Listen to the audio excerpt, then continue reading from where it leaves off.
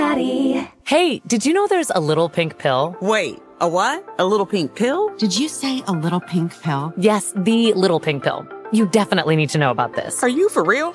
Just to be clear, you're telling me there's a little pink pill for me? That's right, the little pink pill. And it's called Addyi, A-D-D-Y-I, or flibanserin. Learn more about the little pink pill at addyi.com. See full prescribing information and medication guide, including boxed warning regarding severe low blood pressure and fainting in certain settings at addyi.com/PI or call 844-PINK-PILL.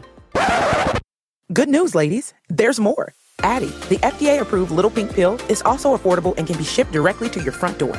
That's right. With insurance coverage, Addyi is only $20 per month and $0 after month 3. If your insurance doesn't cover Addyi, there is still a discount program to get you the best possible price and get free shipping right to your door. So now's the time to ask your doctor about Addyi. Learn more at addyi.com. That's ADDYI.com. Just in and so good. Thousands of summer deals at your Nordstrom Rack store. Save up to 60% on new arrivals from Vince, Rag & Bone, Adidas, Joe's, Marc Jacobs, and more. Great brands, great prices every day at Nordstrom Rack. But hurry for first dibs. Get your summer favorites up to 60% off at Nordstrom Rack today. Great brands, great prices. That's why you rack. Hear that? It's the call of the Crave. And when the Crave calls, you know what to do. Try the $5 Bacon Bundle, because the only thing better than a White Castle slider is a White Castle slider topped with crispy hickory smoked bacon. So pick any two of either the Bacon Cheese Slider, 1921 Bacon Cheese Slider, or Chicken Bacon Ranch Slider. And also get a small fry for just $5 with the $5 Bacon Bundle. White Castle. Follow your Crave. Everybody loves a lover.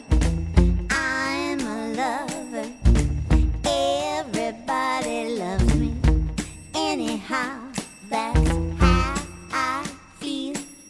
Wow, I feel just like a Pollyanna. You're so warm, though. That's the thing, is your whole energy is so comforting and warm. It's menopause. No, I'm way past menopause. Yeah, you know, well, aren't we all? But good people, nice people are, oddly enough, it's hard to find really nice people. And that's what nice people elicit. They don't elicit fear from you. They elicit, hi, I think I'm nice too. Let's sit down and have some water and see what happens, Let's share a slice of life together. Yeah. And I spent a lot of time on my own. So I didn't really do a lot of that. So the two of you are one of my really first, like, hello, I want to be friends. Here's my phone number. Come to my house. That we're wow. That's so cool. I'm honored. I thought what? We share that birthday. Oh, yeah, of course. The Scorpio ladies. Yes. Well, I mean, that's awesome. I just figured you'd always been like that because what happened with us was I came on The View to do The View for the, umpteenth time. And it was during a commercial break. You and I just looked at each other and were like, wait, why isn't this happening? Yeah. Because, usually it's just kind of like, oh, nice to see you. I was welcome. I'm very pleased. But it was just like, your groove was great. And my daughter also was really pissed at me that she couldn't come to the show because she adores you. And she tells me, you don't know, you have to watch this. So she was like, you met her? Yes, I did. So what was she like, Ma? And then he's like, well, did you meet him? I was like, actually, not this time. And then I explained that I met you later on. It's just, you have an air in my family. That's the only way I can put it. You have an air in my family. So it's a pleasure to be with you. That's so nice. Well, I'm absolutely thrilled out of my mind. But also, I just wanted to say that your home is extraordinary. And Wow. I mean, you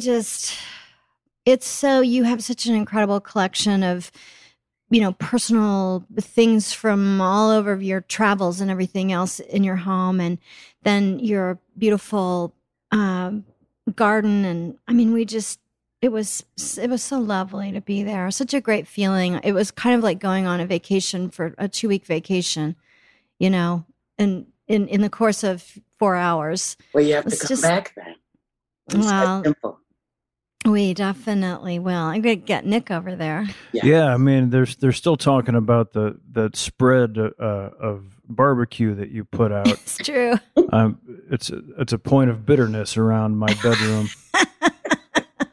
Well, listen, if not for the band, there would have been no food because I, in my mind, am much more better prepared than I am in actuality.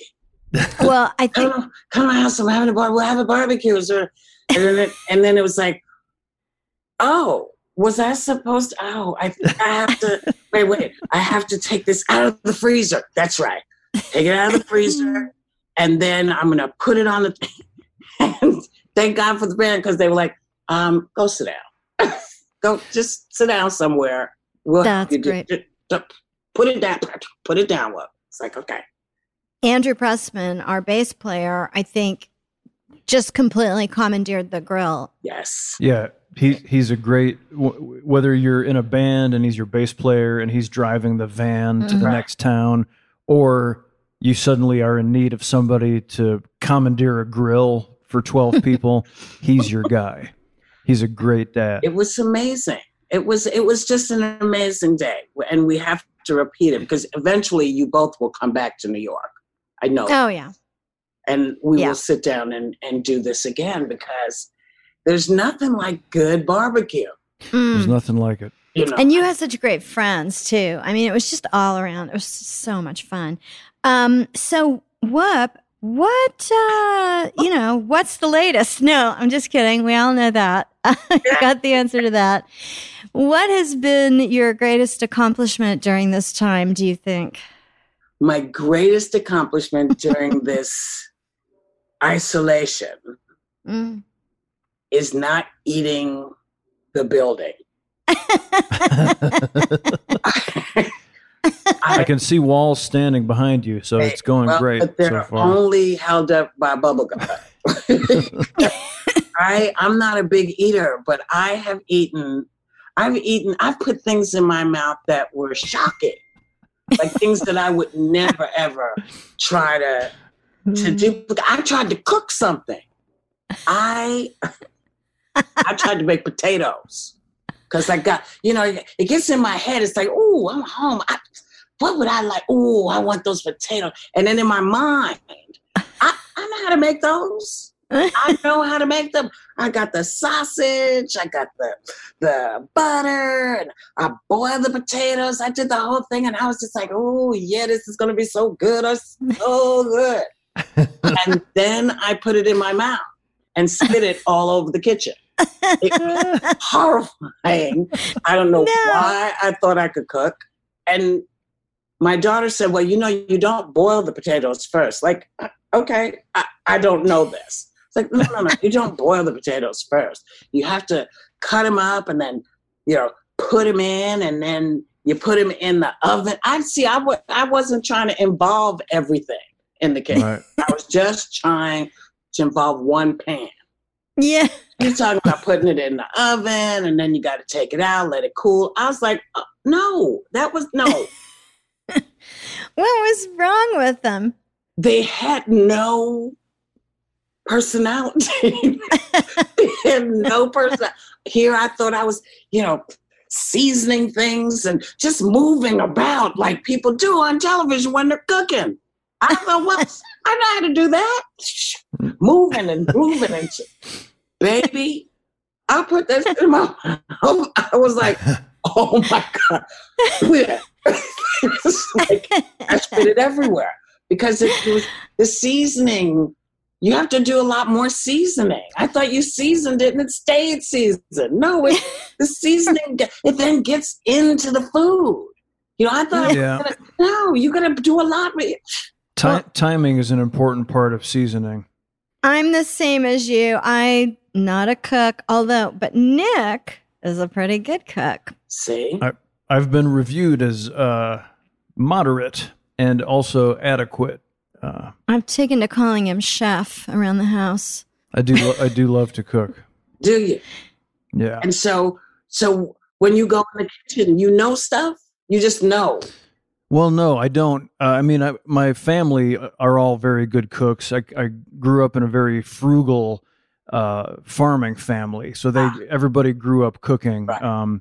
And they're avid gardeners, and my mom's family had pigs, so there was always a freezer full of meat. Right. And so I grew up. I knew my way around the kitchen, but just like in my woodworking shop, whether I'm making like a dining room table or something to put on it, I always go for the recipe first. Like that's rule one. Like if I want to make something, I'm like, okay, get either the plans for the table. Don't just make it up. Don't just start cutting wood. Right. Get out the tape measure, get out the measuring cups. Do I have enough butter? Do I have vanilla extract, etc.? And so I always go to the recipe first, and then you can play with the recipe, but you got to have a foundation. It's not like improv comedy. You got to start with a script. But that's sausage and potatoes. What did it need? Onions. Yeah, it sounds like it should have been. It does. Yeah, should have been flavorful. Should have been. And then my child, who I've devoted my life to, had the nerve to say, "Well, all you had to do was call me." Really? Call me. That's all I had to do. Where's your girl? Where is she? She's there in LA. She's in California. With her husband and two of my grandkids, and one of my grandkids and my great grandkid lives here on the property. Oh, they live there. Yeah. Oh, that's good. So, do you get to see them? I do. She comes over periodically. Good. She recently wanted to understand why I wasn't sharing. Like I bought a doll that I liked, and I would have given it to her eventually, but she found out about it, and she said, "Oopie," I said, "Yeah." She said, "Is that doll over there? Do you know who that belongs to?" I was like, "What? Yes, I do." She said, "Well, whose doll is it?" I said, "It's mine." "Yours?" She said, "Yours?" I said, "Yes, it's mine. I bought it for myself." And she was incensed that I would dare, because she's 6, and the world that she knows it revolves around her. Yeah, you know, dolls are my thing, right? This was implied. She didn't come out and say it, but she implied it by her tone. I was like, "Well, no, that it's mine." She said, "Well, are you going to keep it?" I said, "Yes, I'm going to keep it. I bought it for me." I said, "What's the matter?" She said, "Well, I wanted a doll like that. And if you had asked me if I wanted a doll like that, just drama, I would have said, this is a doll I wanted." I said, "Well, I'm so sorry. I didn't realize that you wanted it." "Well, I do." I said, "Well, I'll see if I can find another one, because I'm a bad great-grandparent. Bad. I'll see if I can find you another one. But I like that one." I said, "Well, that one's mine." So I still have it. Oh, that's so nice. I'm glad you get to see them. That's really great. I do. I like her. I like them all. I like the whole family. And what family's kind of your thing, right? I mean, I'm just trying to. What are your favorite things to do? What's your ideal perfect day? Every day, pretty much, that I've had since we have been sheltering in place. My very favorite thing is to listen to my Audible books, because my eyesight is such that it's not as strong as I want it to be, and my eyes get very tired easily. So I listen to a lot of Audible. I listen to y'all's Audible book, by the way. Yeah. Just saying. Wow. Oh, thank you. Yes, you know.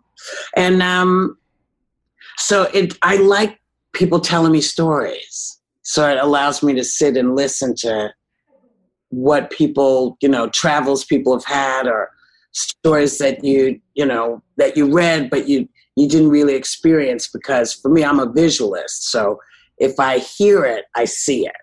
So that's my very favorite thing to do, is to just be still and listen. Yeah, I love that. We do that too. We listen to a lot of Audible books, and we usually do a jigsaw puzzle while we're listening. You sent me jigsaw puzzles for my birthday. Oh, that's right. Just letting reminding you, yes. I'm very well.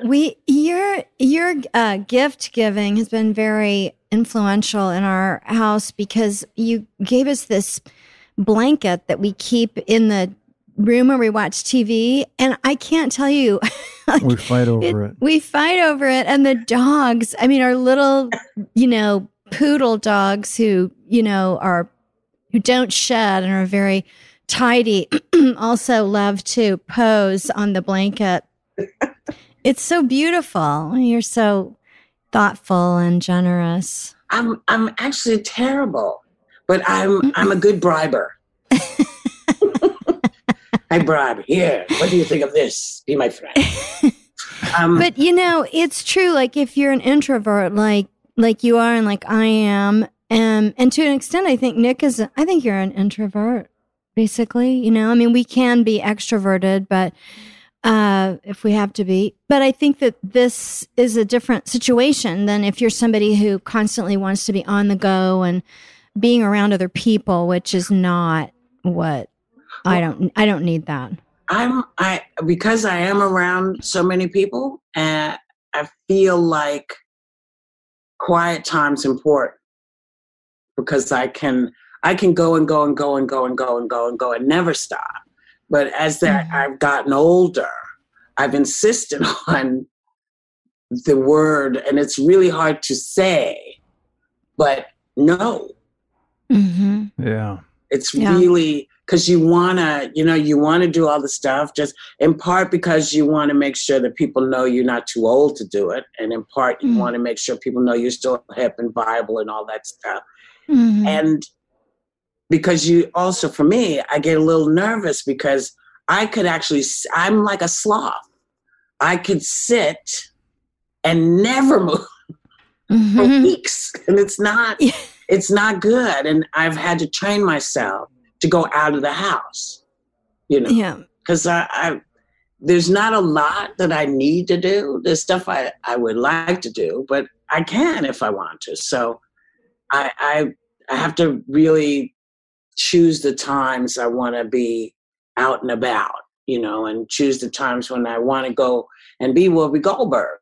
And she's great. I mean, I like her. I like Whoopi Goldberg. Mm-hmm. She's really cool, and has afforded me the opportunity to go to really as close to the moon as I could go. But she's overwhelming. She can overwhelm. It's just like, oh my God, I have to go in the closet. I'm not coming out. She can be a lot. So saying no to people and spending time at home and spending time with myself is sort of been the journey of the last 10 years of learning how to do that. And it's weird, it's weird, but I like it. Yeah, we're the same way. I mean, we'd gotten to the point where we got so busy that it was pretty insane. I mean, really, like, I found myself working from the second I got up in the morning to the second I went to bed, 10 minutes before I went to bed, on my phone, like finishing up 10 other things. And that's I just really don't want to do that. I don't want to live like that, It's a lot. Yeah. It's a lot. And I can't imagine it with a partner, because you both need to sort of take a look at each other. And I know when I get in that space, I don't see anything. And the kid, my grandkids are like, hi, remember me? Mm-hmm. Like, yeah, you're familiar. I'll call you later. Write something to give me a number, and you're suddenly like, Oh, wait, I do know you. What do you need? Mhm. Need something? You know, it's like, no, I'm just trying to say hi. No, that's my Yeah. doll. Yeah. Yes. Yeah. Well, we kind of got into that same thing of learning how to say no, and it's very important, and it's it's a powerful Yeah. thing to learn. It's necessary Yeah. for your health, your mental health, physical, emotional, everything. But I think that's great that you're doing that. And Nick and I both. I mean, we tend to get a little workaholic-y. Mhm. And I know what you mean. Like it's doing all that public stuff is so weird. And, I've kind of gotten to this point where sometimes I look back even at like a year ago or 2 years ago, and I think, God, how did I do that? How was I so on for all this press and all this stuff and throwing myself around and, photo shoots and all that stuff. And it's just, it's the gig. It's part of the gig. It's like, it is part of the job. And so what it calls for is you to be intrusive on yourself. Mm-hmm. You have to intrude on your own space and on your own feet. And you learn not to say anything because people say, well, what do you have to complain about? Well, 19 hours straight is a little bit of something to bitch at. I'm hungry too, and I'm tired, and I'm gassy, and I don't want to talk to you anymore. This happens. And so, you have to decide whether you want to take the time to explain to somebody, why the 50th question that is the same question that started at 8 a.m. is still not as interesting at 8 p.m, but you have to make everything fresh every time it happens. And we do it because it's our job, but it takes a toll because it makes you want to please everybody. And that makes it hard to say no. And you're so, of anyone, you're so true to yourself. What you see is what you get. I hate saying that's such an old expression, but you're so yourself. And I think that is one of the only ways to offset that kind of thing. Like when you have to do a lot of publicity and things that can get very draining on your soul, is to fiercely stick to who you really are and not ever fall into that trap of trying to say what you think they want to hear or compromise yourself in any way. Well, it always puts you in a trick bag when you end up compromising, because then, it's like one leads to another. And by the time you realize what's happened, you're thinking, oh my God, who am I? So, I still go through it, periodically. It's like, oh, yes, well, that's the fake you. I recognize her. You're being the fake you, right? And it's like, yes, I know. And then you kind of readjust because, nobody's perfect, and it's crazy, and you never know who is expecting you to be what when you meet them. And all you can do is try to,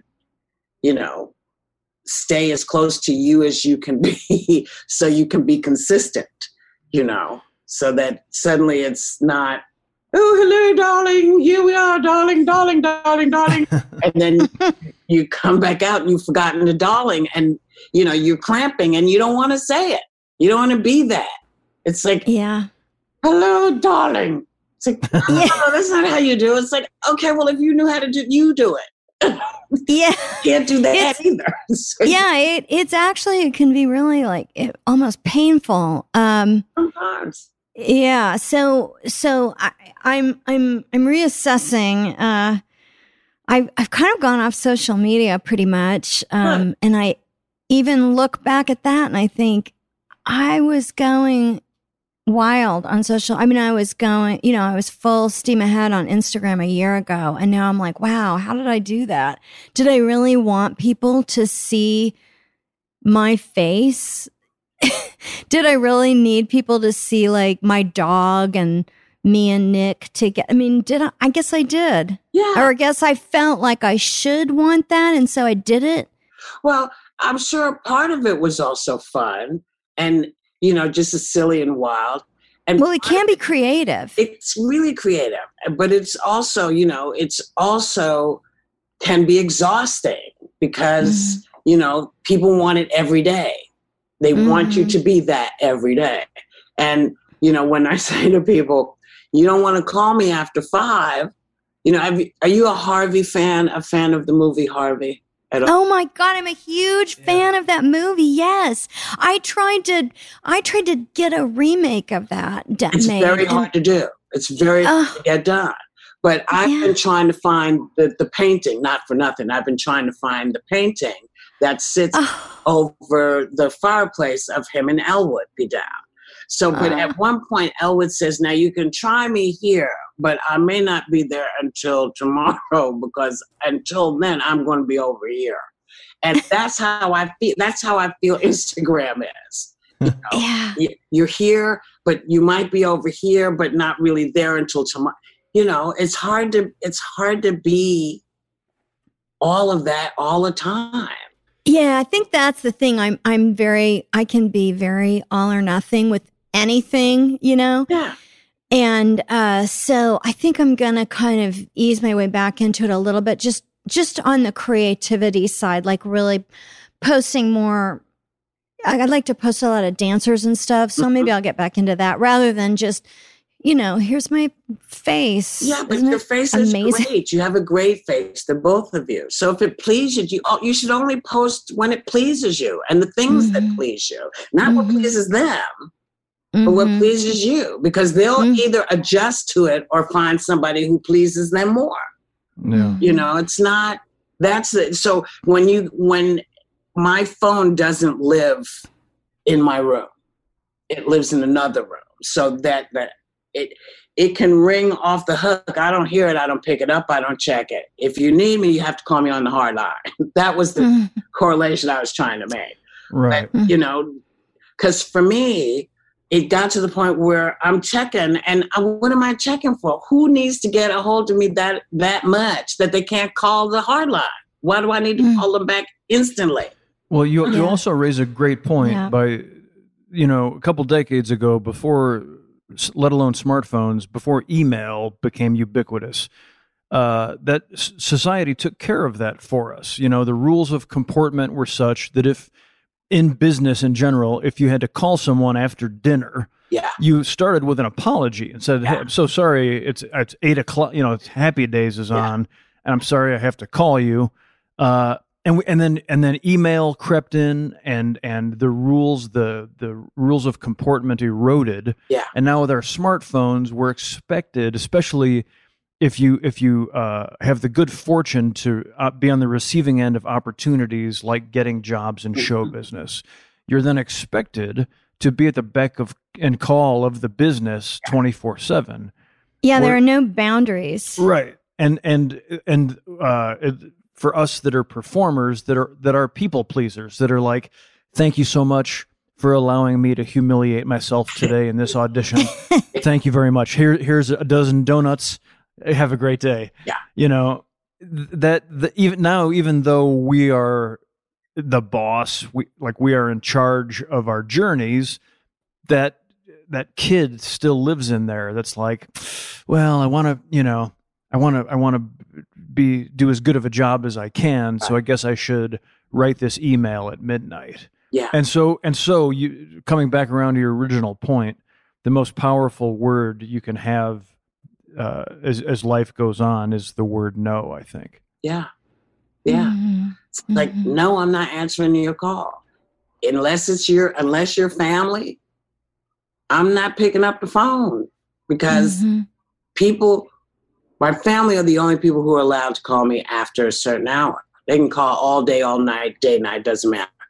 But no one else. It's like the rules of comportment say, don't expect me to pick up my phone if I'm in the bathroom, because, why am I in the bathroom reading emails when I should be pooping? I think most people have bad stomachs because they're not in the bathroom doing what you're supposed to do in the bathroom. They're in there reading and writing and looking at YouTube, and I love YouTube, but not on the can. Sorry. Yeah, it interrupts the flow. Well, yes. Yes, indeed. Addie. Hey, did you know there's a little pink pill? Wait, a what? A little pink pill? Did you say a little pink pill? Yes, the little pink pill. You definitely need to know about this. Are you for real? Just to be clear, you're telling me there's a little pink pill for me? That's right, the little pink pill. And it's called Addyi, A-D-D-Y-I, or flibanserin. Learn more about the little pink pill at ADDYI.com. See full prescribing information and medication guide, including boxed warning regarding severe low blood pressure and fainting in certain settings at Addyi.com/PI or call 844-PINK-PILL. Good news, ladies. There's more. Addyi, the FDA-approved little pink pill, is also affordable and can be shipped directly to your front door. That's right. With insurance coverage, Addyi is only $20 per month and $0 after month 3.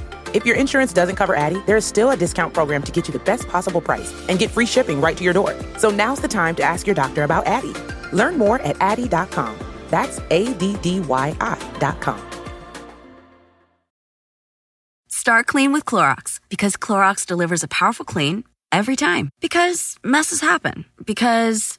Hey, listen. Remember how you told me to toss those takeout containers before we left for vacation? And you were like, I'm serious. If that leaks over the counter, it'll be a slimy abomination by the time I get back. And I was like, yeah, of course. Don't worry about it. I won't forget. Well... Ooh, yeah, that happens. So start clean with Clorox. Use Clorox products as directed. Rinse after use if in contact with food surface. Life is a highway, and on it there will be many chicken sandwiches. But there's only one McCrispy. So go ahead and hit the turn signal if you know about this juicy gem of a detour.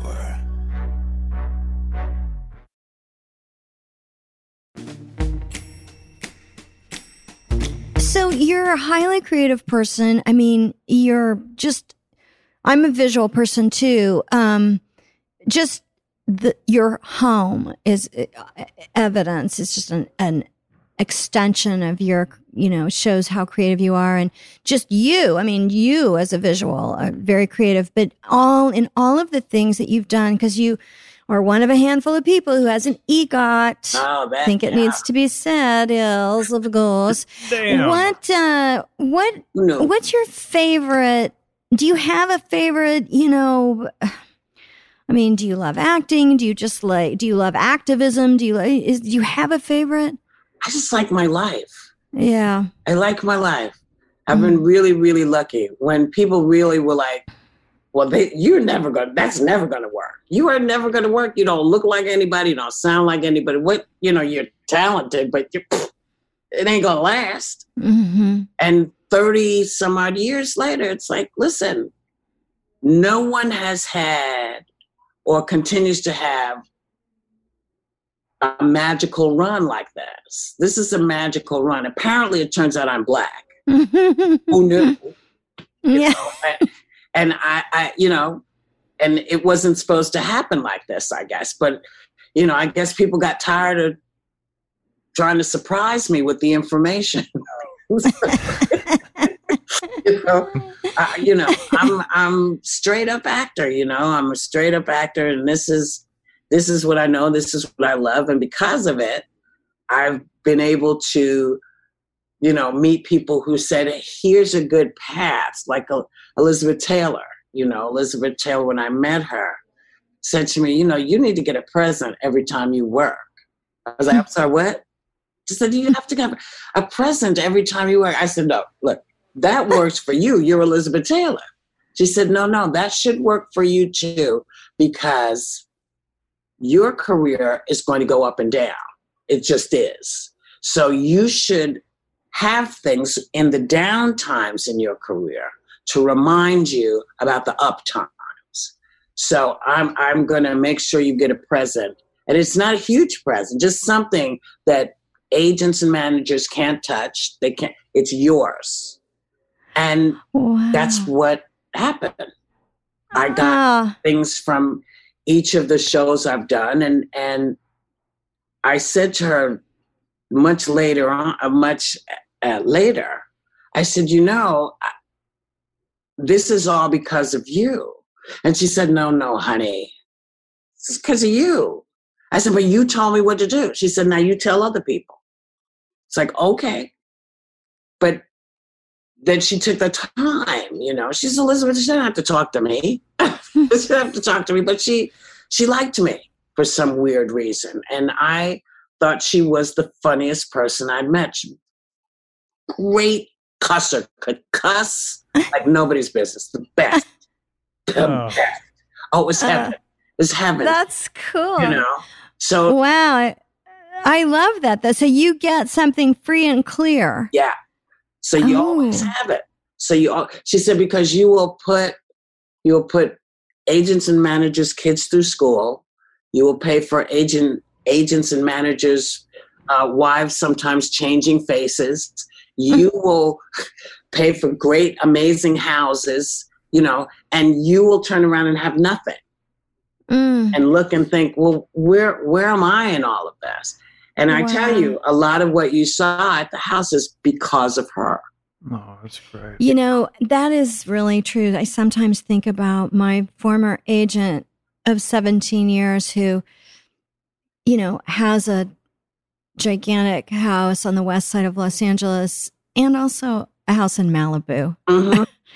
You know, and it's a lot of that has to do with Will and Grace. Yeah. You know, and you think to yourself, well, I know I have no problem getting paid, but at some point I'm kind of mad.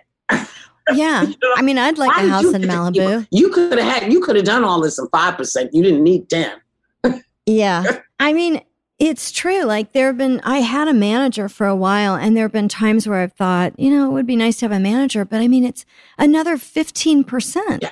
So, you know, I mean, for dear listener, if you don't know this, if you're, you know, working in the arts like we are, you'll, as an actor in particular, you have an agent, that's 10%, then a manager's 15%, and then your lawyer's 5%. So, if you're lucky, you know, that's a lot. Plus taxes are 50%. So you end up with 20%. Well, it's a little crazy. Great cartoon. Like I thought, you know, when people said, you know, oh, I earned $1,000, that it was really like a white bag with a dollar sign. And then they very smartly said, well, no, you don't get to keep all of that. You don't get to keep that. And, you know, you have to remember. And there are, what do you think, 5% of our industry that makes that crazy money. Okay. I'm not in that. I'm not in, you know, we're working for a living. We're working for a living like people do. And we make a little more money, make some more money than most people, but we're working people. Actors are working people. If we don't work, we don't eat, you know, and if you have family and you're taking care of them, you know, everybody is eating, you know, so. Yeah. And it can be tricky with actors and people in similar lines of work, because you'll get one job where you're really in the chips. Yeah. And then that job ends after a year or 2 years or 5 years. And then you might not work for another year or 2 years or 5 years. You know, I mean, it's very unpredictable. Listen, so you think there's a false sense of security where you think, oh, wow. It's going to last forever. Yeah. Yeah, it's going to last forever. Yeah. You know, that's why I knock on wood every day that, you know, I have this crazy little gig. I'm very happy to have it, lucky to have it. Came when I couldn't get a job. So, you know, but you have to always every day look in the mirror and say, am I being true to me? Am I doing what I need to be doing, or am I faking it? What's happening here? Because, you know, as soon as somebody thinks you're faking it, they've written about it. Well, this person isn't who they used to be. Well, how do you know? How do you know who I used to be? You know, it's been exploration. You know, it's all exploration, like anybody, like everybody else who's out there trying to figure out, where do I fit? You know. And, you know, you are one of the truth tellers, and sometimes really, yeah, oh yeah, because sometimes you just have to, you know how when somebody comes at you and they say, I look good, right? And you know that you can't say anything but yes. I think that's what a truth teller would say. Well, but some no, because you really do want to keep people from stumbling into maybe something that will hurt their feelings, but it's really not your place. You know, you can't control the world for other people. And so sometimes you just have to say, you look fine. Good to see you. But, You know? yeah, but there's a difference. You are a truth teller, but you're also not an asshole. And we're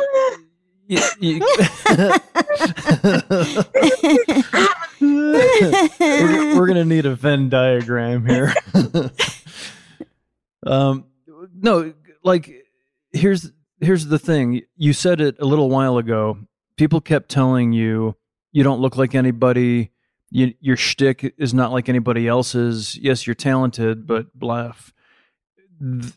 That's the lesson, is that what they're telling you is you've got it. And if you can ignore consumerism and what all the billboards and magazine covers are telling you, and instead keep telling the truth of that light you have inside you, while telling people they look good sometimes or being an asshole sometimes. But if you can stick to that truth, it always reminds me of testing for pilots 15, 20 years ago. And people would say, the producers would say, we're trying to find, this is the Kramer of our show. We're trying to find the next Kramer from Seinfeld. And I would say to them, whenever they said that, I would say, well, you know, Kramer was created by people in your position and network executives taking a chance, rolling the dice on this crazy personality that no one had ever seen before. So you can't say we're trying to recreate that lightning strike in our own show. You have to be on the lookout instead for the next risky strangeness.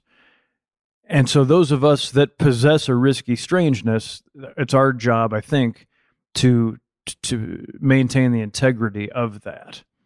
And I think that's what Megan's saying is that's why we think you're a truth teller, because you're true to yourself. And sometimes that makes you be an asshole. Sometimes it makes you be nice and politic and say, no, Nick, that suit looks really good on you. It's not too tight. Yeah. You look like you're keeping in shape. Oh, yes. That's how I felt. You know, but one man's shape is another man's shape. Mm-hmm.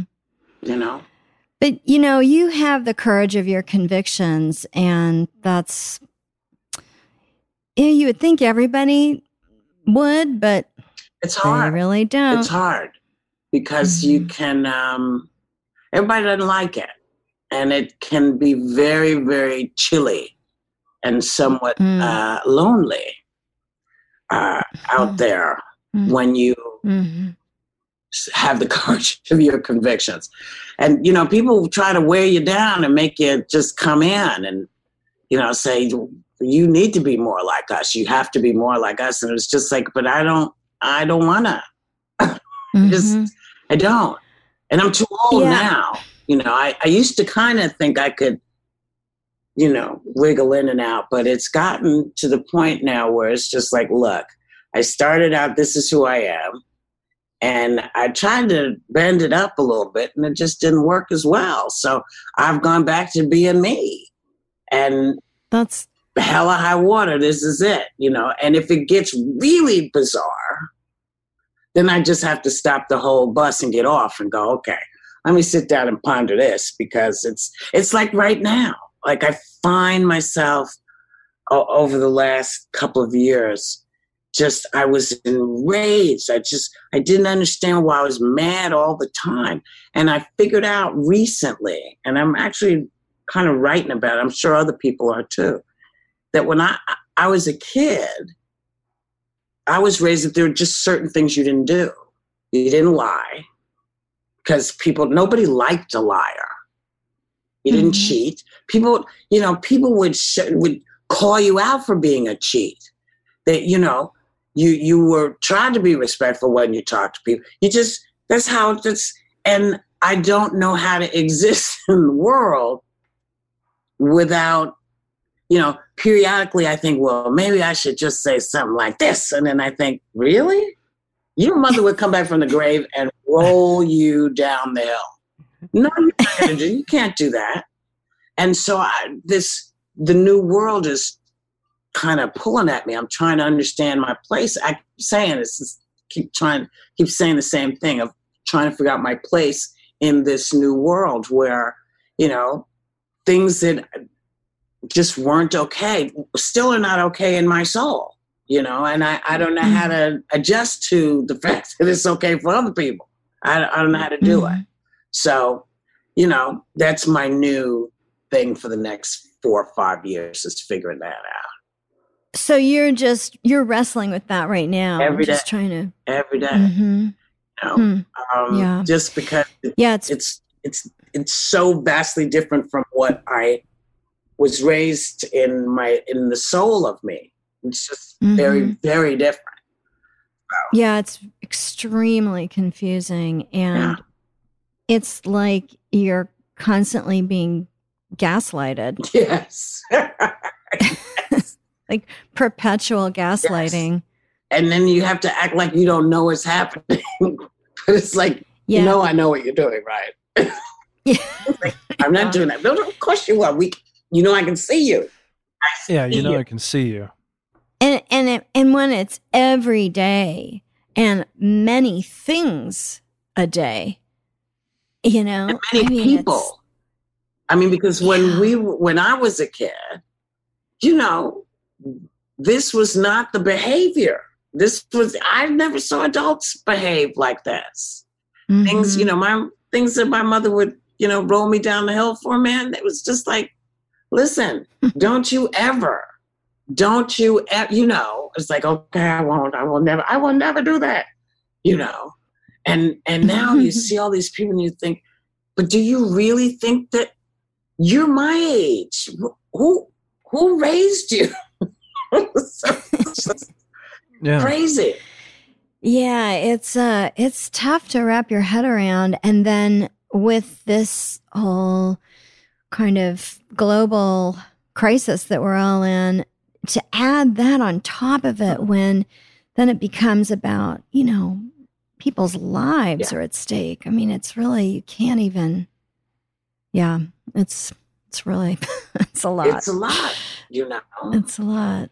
Yeah. I say always keep some semblance of joy about your life, because when you make yourself recognize the good, it leads you to the path of the right. Not the right, but, what is right in the world. Right. If you're walking around in joy, then you're not going to be pissed that somebody else is joyful. You're just not going to be, because you're in it. So you're in that joy together. And so I just, something I've found telling for the last few years along those lines is just looking at, the different partisan points of view and things that make the two sides, of liberals or conservatives, or whatever you want to call them, racists and us. The thing that always stands out to me in a group think is the notion of finding delight. There was that great article about how the cruelty is the point.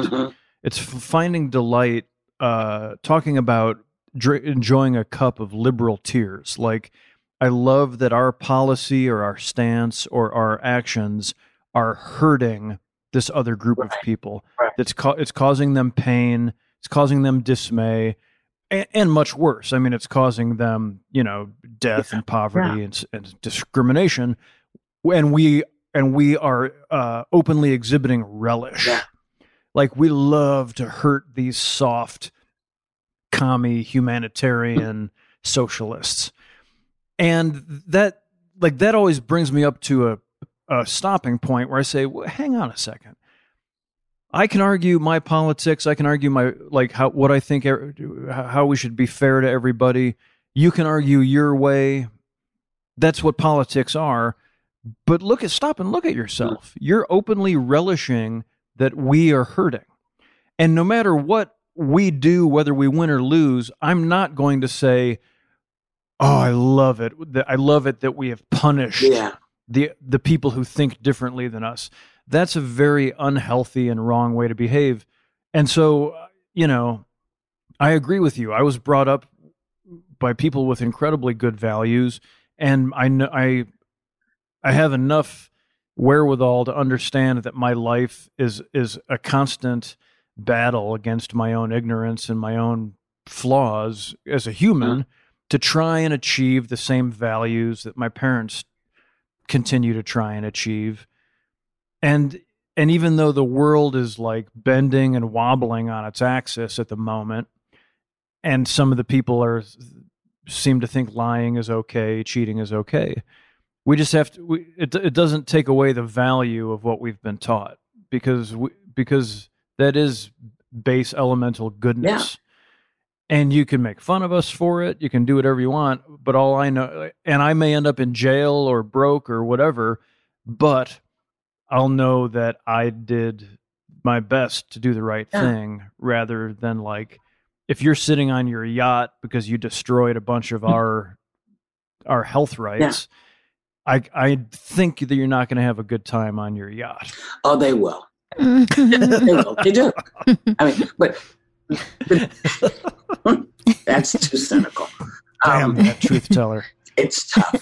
But the real bottom line is, at the end of the day, what's it to you? How does my need to take care of myself affecting you? Because you're not paying for it. I'm not asking you to do anything. Why would you block? Are you blocking it just because you're happy to block it? You believe your religion is your religion, and you should have your religion. But if I don't believe in your religion, why do you think that it's okay for you to step in my way and tell me I have to go in your direction? I want everybody to be able to have their thoughts, to have their beliefs without. And I put a lot of this on social media because I feel like we've taught people that you must be validated by others in order to be important. You have to be validated by lots of followers. Well, see, I love people, but I don't know if you should be following me. I'm not sure. Because what if you don't actually feel like I do? And then you follow me and now you're mad at me. So I think everybody has to take a deep breath and find kindred spirits, and figure out what you like about me, what it is that you like about me. Not that you're going to be me. You're going to be you doing you, but you like what I think.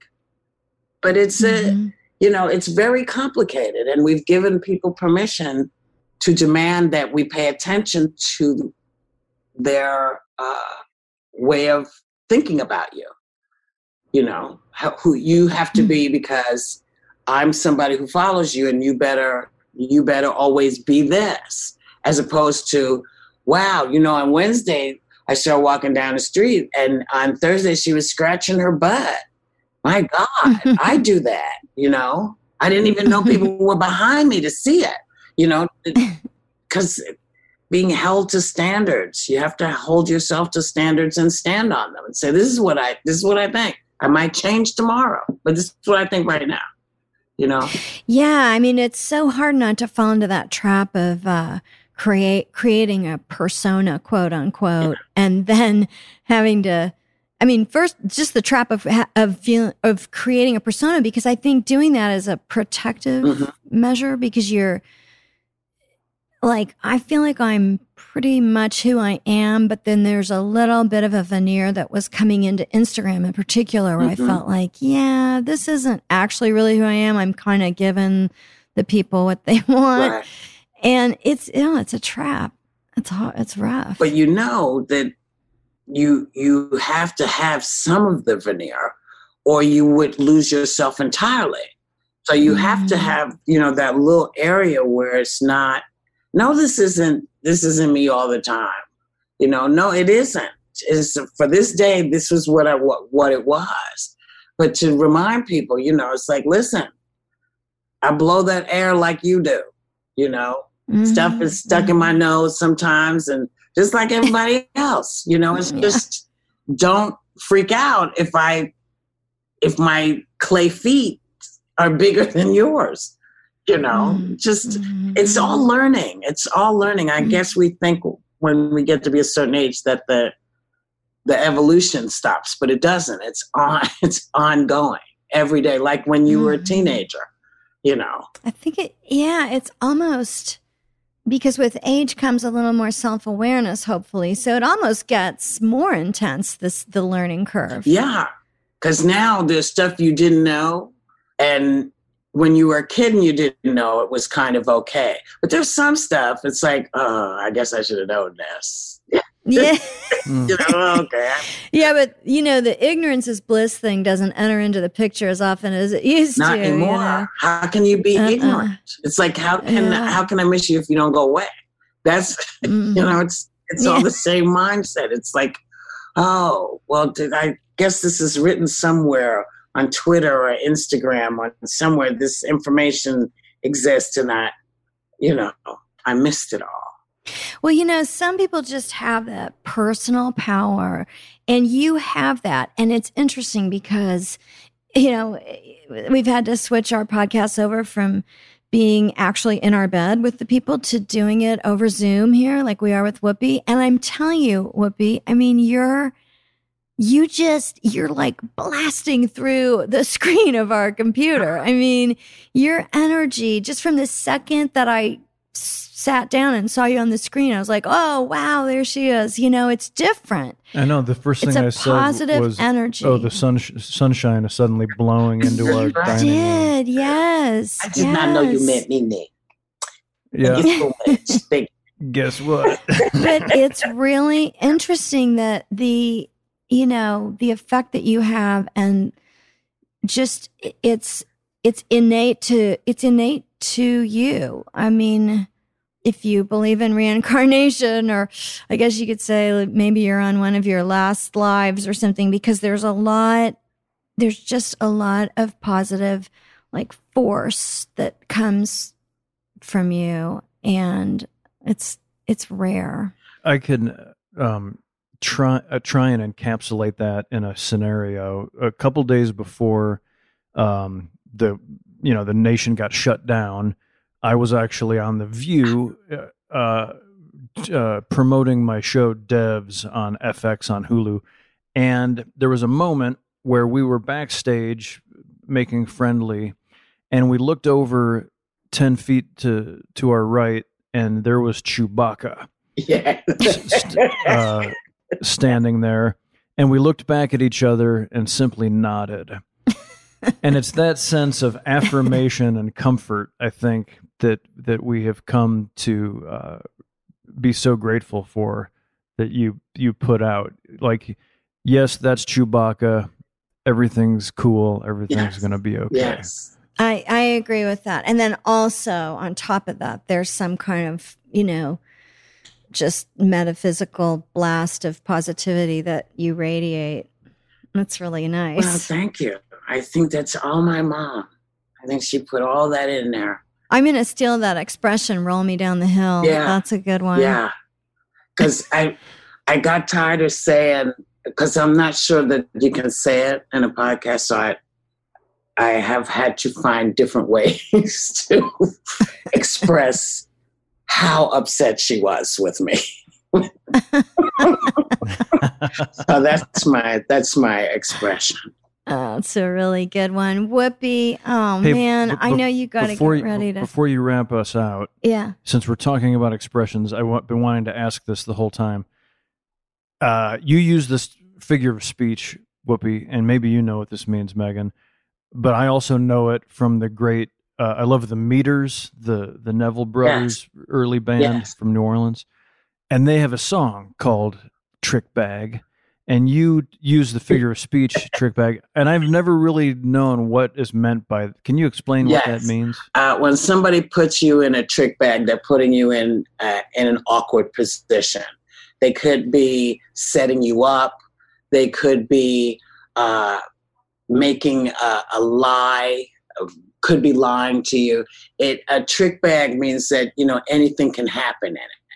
Anything, and it really stems from a couple of different things. It was also a great phrase that junkies used to use in the 50s, talking about being in a trick bag. And then 60s, 70s, trick bags were groups of men who were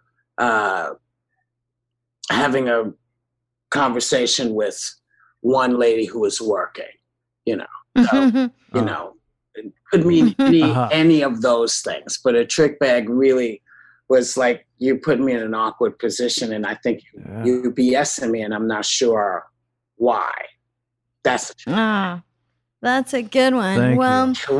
Whoopi, one of the things I think, if I had to boil it down, the fact that you are so true to yourself, you're so real,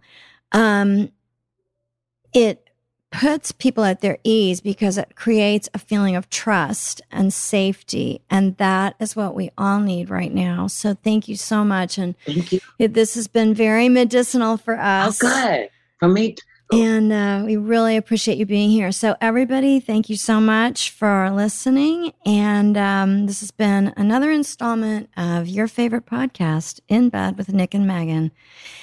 Today featuring the wonderful Whoopi Goldberg. Good night. Good night. In Bed with Nick and Megan is an Earwolf production. It's produced by Megan Mullally, Kevin Bartelt, and Michael Landry. Executive produced by Colin Anderson and Chris Bannon. Music by Nancy and Beth, which can be found at www.nancyandbeth.com. If you enjoyed In Bed with Nick and Megan, make sure to rate it and review the show on Apple Podcasts.